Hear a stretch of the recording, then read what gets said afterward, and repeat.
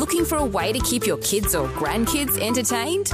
Just tell your smart speaker to play Vision Kids Radio. Vision Kids! Problem solved.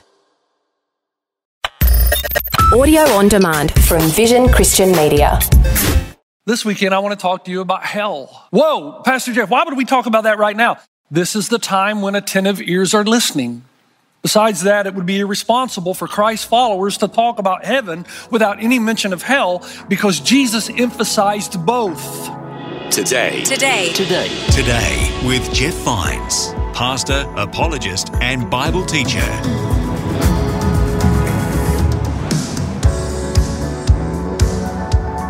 Hello and welcome. This is Today with Jeff Vines.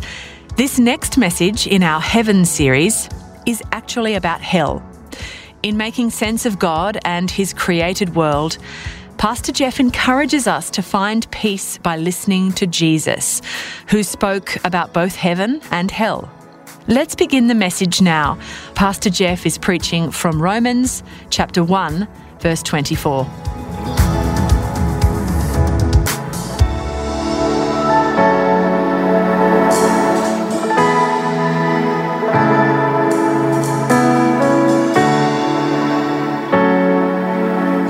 You know, there are some events that happen in our lives that make its mark on us. Every trip around the sun, every year, brings new life experiences that cause us to either be sad, be glad, or oftentimes just to go into a serious time of introspection and ask the deeper questions of life. And those events, those ones that catalyze a deeper thought, deeper feeling about our lives, about eternity, about the things that really matter, stay with us to the degree that we continue to think about them throughout the course of our lives. I've got a couple of those experiences, but one, when I was in high school playing basketball, the starting five, we were very close to each other. We did everything together. We knew in order to win, we had to become a galvanized unit. So we ate together, we practiced together, we went to the gym together to work out on weights together, we went to the track together. And over the course of time, you become like a small family. You get to know each other, the ins and outs, personalities, temperaments, everything. And on my high school starting five basketball team, we had one player in particular. I guess the best way to describe him was he was completely self-absorbed. He had the most difficult time staying in the unit, staying unified with the rest of us. He had a great envy and jealousy for the better player on the team. You could see that. It came out in his personality and his actions and reactions.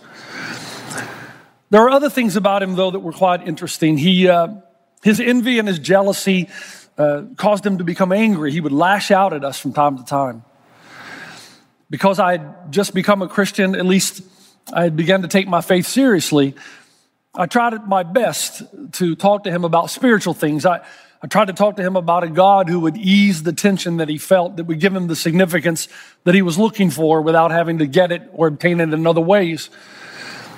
But my friend, who will remain nameless, had very, I guess I was going to say small or little interest, but the reality is no interest in godly things. He often mocked my attempt to go to church. He thought, what a waste of time. You could be doing so many other things. You could be partying, or you could be at the lake, or you could be with girls. Why would you waste your time going to a place called church? And why would you seek things that are things that you could never fully understand? He's talking about the metaphysical world. To him, everything was material, matter, everything. So there was no use spending time thinking about eternal things. About a year after graduation, all of us had gone to our respective schools on a basketball scholarship, so we had left town. But from time to time in the summer, we would reunite just to talk about the good old days. And then I got a phone call one day from one of the other players, and he said, Jeff, you're not going to believe this, but the name of this person passed away last night. He had gotten drunk and he had run his car into the side of a church building. I thought, how ironic, and was killed instantly, along with the girl that he had taken out on a date. I went to the funeral. All of my friends were there, the basketball players, the families, all of those who had known the person I had become, not that I was any better than anybody else, but they knew that I'd begun to take Jesus very seriously in my life and that I was studying now to be a pastor. As I went through the line, and in East Tennessee, when you go to a funeral, everyone goes through the line to greet the parents, the immediate family. And as I passed by the casket there, in an open casket, there was my friend, life ending at the age of 20. And I noticed his sister, who was quite a bit older, kept watching me in the line, waiting till I got to the front, which terrified me a little bit. I didn't know why she wanted to talk to me, but as soon as I got there, she started weeping, and she asked me this question. She said, "Jeff, tell me where he is now. Where is he now? Can you please tell me?" Of course, I'm 20 years old. I don't know how to answer that. But that has stayed in my mind for a long time because it's the ultimate question, isn't it? The Danish philosopher Søren Kierkegaard said that I've learned to define life backwards. First determine the goal and then live life accordingly. Well, what is the goal? And C.S. Lewis told us that we had to be very careful in answering this question because we would be heavily influenced by culture rather than objective truth. I thought about that. Where is my friend? Where are so many who have gone by? And to illustrate the danger that we have in our culture, my daughter, as I've mentioned many times before, is living in a place called Astana, Kazakhstan. The average temperature there is somewhere around 0 degrees, okay? It's very cold. But they've created this kind of utopia in this huge mall. You make your way up to the 5th story, and on the very top of this mall, they've created the beach. Indoor, sand, waves, UVA rays from which you can actually get a suntan. They've created their own reality to escape reality. You can escape the reality of the cold by stepping into a dream world, a preferred reality. And that's where we find ourselves today in a postmodern world. With our advancement in technology and knowledge of the universe, we've become quite confident that we can alter environments. We can shape reality to suit ourselves. And with that increased ability to control our physical environment, we now think we can also reshape the metaphysical realm. We're very confident, in theory, since we can control the physical environment, we can also now control the metaphysical environment. That is, that we can create a God to be the God we want him to be, and we can create spiritual realities to be the way we think they should be, not the way they are. Tim Keller, in his book, The Reason for God, says, ultimate reality is seen not so much as a supernatural order, but as a natural order, and that is malleable, changeable. We can enact change by force, not only on the physical world, but the spiritual world. Instead of trying to shape our desires in the postmodern world to fit reality, we now seek to control and shape reality to fit what it is that we really want, our desires. And that's what we've done. The only problem when you shape the spiritual reality and conform it to your own will, you know that you really can't put any degree of certainty into it. You say, wait a minute, Pastor Jeff, are you going to talk about heaven again and how we have an objective authority, an objective source? No. This weekend, I want to talk to you about hell. Whoa, Pastor Jeff, why would we talk about that right now? And of course, the answer is the same reason we would talk about heaven right now. This is the time when attentive ears are listening. And we are asking the deeper, more penetrating questions of life. We're listening like we've never listened before. Besides that, it would be irresponsible for Christ's followers to talk about heaven without any mention of hell because Jesus emphasized both. And we want to follow his lead. Now listen, before you turn off, if you'll just follow me, I think that as we listen to the words of Jesus, a few things can happen. Number one, we can actually gain a peace concerning all this. And two, we can begin to see the logic of it all. How it actually makes sense in this created world in which you and I live. The mention of the word hell to most people, you get two responses. One, jokes, which there's some pretty good ones. One of my favorite is 3 guys find themselves in hell, and they're told by Satan himself that they each receive one phone call. The first guy calls his priest and is informed that it's $250 per minute. The second guy calls his best friend. It's $300 per minute. The third guy calls his mother-in-law, and he's told by Satan that there's no charge. When the other two complain, he said, wait a minute, there's no charge for local calls. Now, you may not think that's funny. I think it's hilarious because I love mother-in-law jokes. But if you don't respond with humor, you respond with outrage. People will say, don't talk about hell. My God would never be like that. The God I've created in my mind and my spiritual reality would never have a place called hell. That's why it's important to answer the question, what is hell? What exactly did Jesus mean by the word hell? So take a deep breath just for a moment, and let's answer some pretty important questions. To understand it, we have to go back to the Old Testament.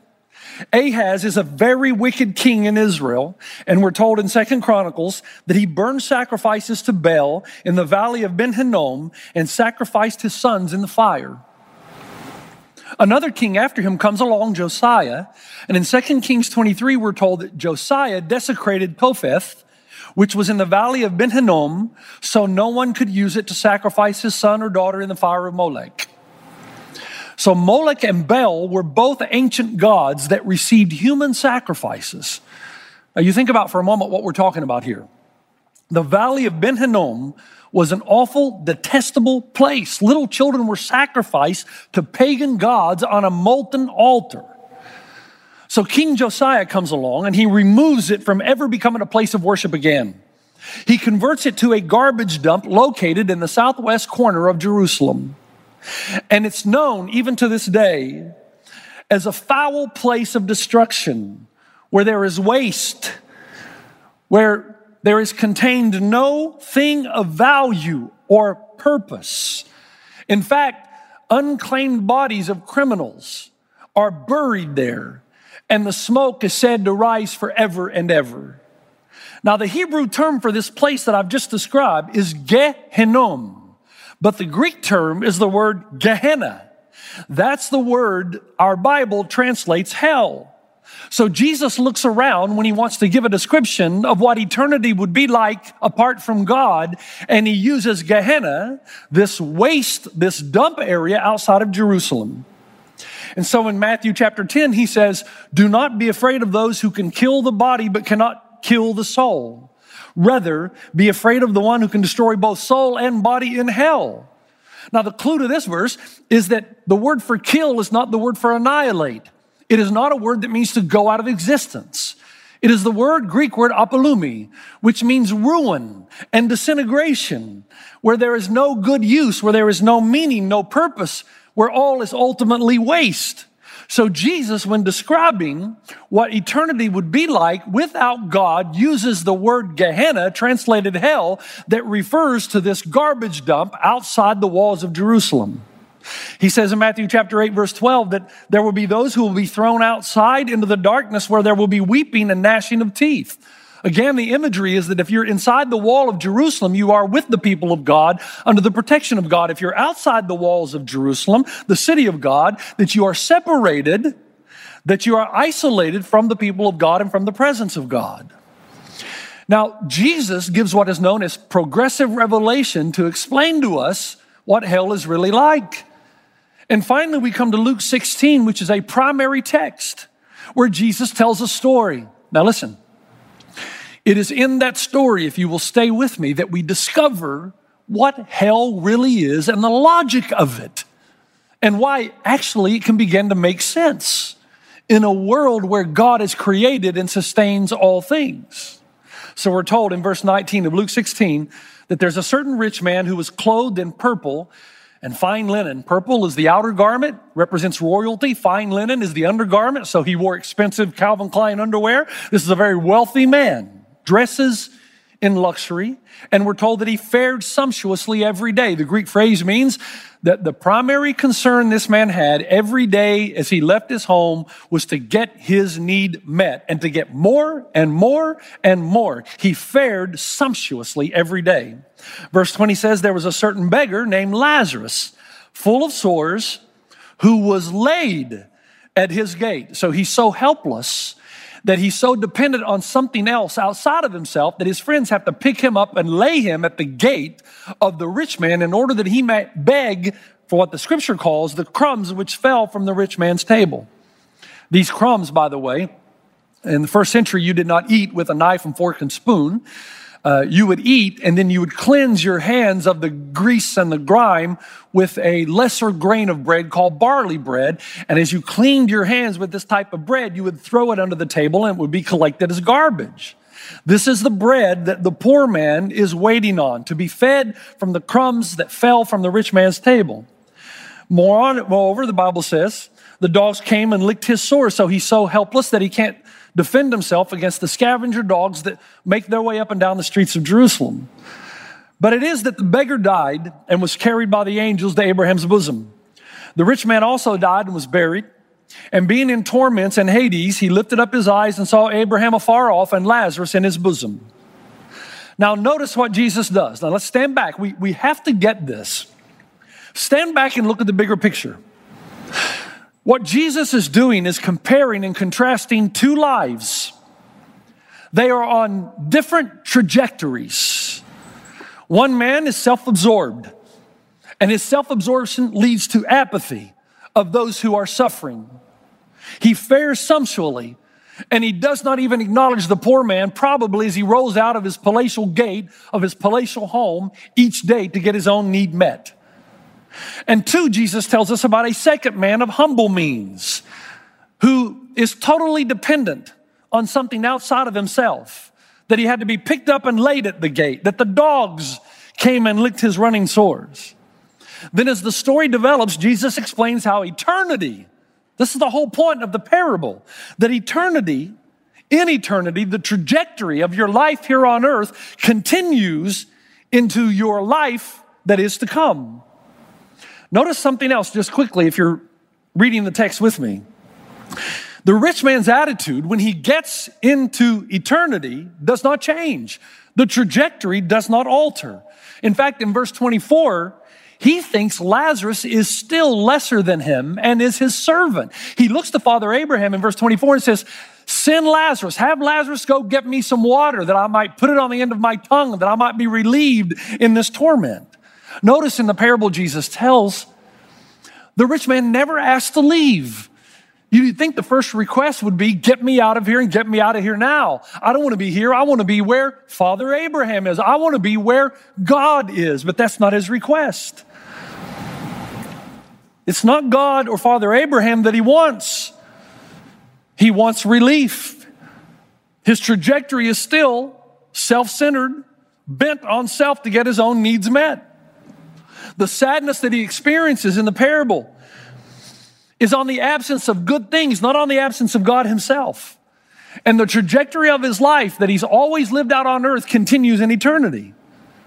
Alternatively, the poor man is said to be in Abraham's bosom. Now, don't be afraid of that. It's just a Greek term. It's a phrase that means close to God. I mean, Abraham is close to God. He was called a friend of God. So if you're leaning in Abraham's chest, you are very close to the Father. And so we're told the poor man is in Abraham's bosom, a representation of humility, of closeness, of dependence on God's provision. So the trajectory of his life while on earth was a dependence on God, full dependence on God, while the rich man's dependence was on himself. The rich man's request and response to hell communicate something very important to Jesus' listeners, and they would have gotten it immediately. Number one, the story is not about a rich man and a poor man. In other words, if you're rich, you go to hell. If you're poor, you go to heaven. That's not what this is about. You'll miss the signs and symbols if that's what you believe. This parable, as you look at a 40,000-foot view, is about ultimate pursuits. What did you chase after when you were here? And whatever you chase after here in eternity, that trajectory of your life will continue on that path. I've been watching some movies based on the life of Stalin. And I'll never forget a story about Stalin's last moments. His daughter was with Stalin. Stalin's daughter was by his bedside. And Stalin, just before he took his last breath, if you know anything about Stalin, horrific, atrocious, he would actually make a list every night of people that he wanted killed the next day, that he would send his men out to destroy them. No reason at all, just because he didn't like them. Sent millions to the Gulag, to suffering, to camps that were just as bad as the concentration camps in some cases. Just before he breathed his last breath, Stalin raised up in his bed, shook his fist toward the heavens and said, God, you still will not have me, laid back down and died. This is the point. The trajectory of your life is that you're going to live your own life and no one else is going to interfere. You are an island to yourself. You are the captain of your life. You have determined the goal and it's faring sumptuously. That's why Jesus said in Matthew 8, but the subjects of the kingdom will be thrown outside into the darkness where there'll be weeping and gnashing of teeth. This weeping and gnashing of teeth is not the teeth of regret. It's not you saying, oh, I wish I would have listened. I wish I would have done the right thing. No, it's the teeth and gnashing of anger. I still don't want God. You will not have me, God. You'll never have me. All of this imagery signifies two very important messages. The soul is eternal. How do you destroy non-material? The soul is going to live. It is going to continue its trajectory into eternity. The way you live now, the pursuits, the loves, the centeredness of your life continues right on into eternity. When modern people think about hell, they think of it as if God, in some kind of a Vincent Price voice, really deep and dark, puts you in a place called hell and says to you, now I'm going to put you down there with the devil and his angels and you're going to get it. Where hell is a place where God says, you deserve it. I'm going to get you. It's time for an eternal smackdown. But that's not the hell Jesus talked about.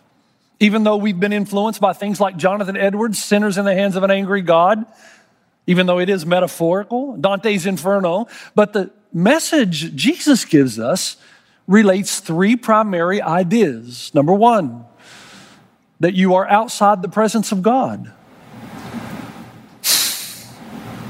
My daughter, Sion, again, lives in Kazakhstan. And although we do get to FaceTime one another, it's still not the same. It alleviates some of the isolation, some of the pain of loss and separation, but we'd much rather be in proximity. There's something missing.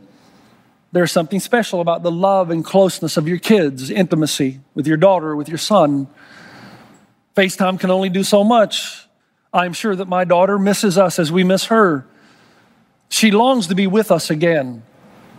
That's what Jesus is trying to communicate. That hell is a place, even though he uses the metaphor of Gehenna, the place outside of Jerusalem, it is a place where we are outside the presence of God completely.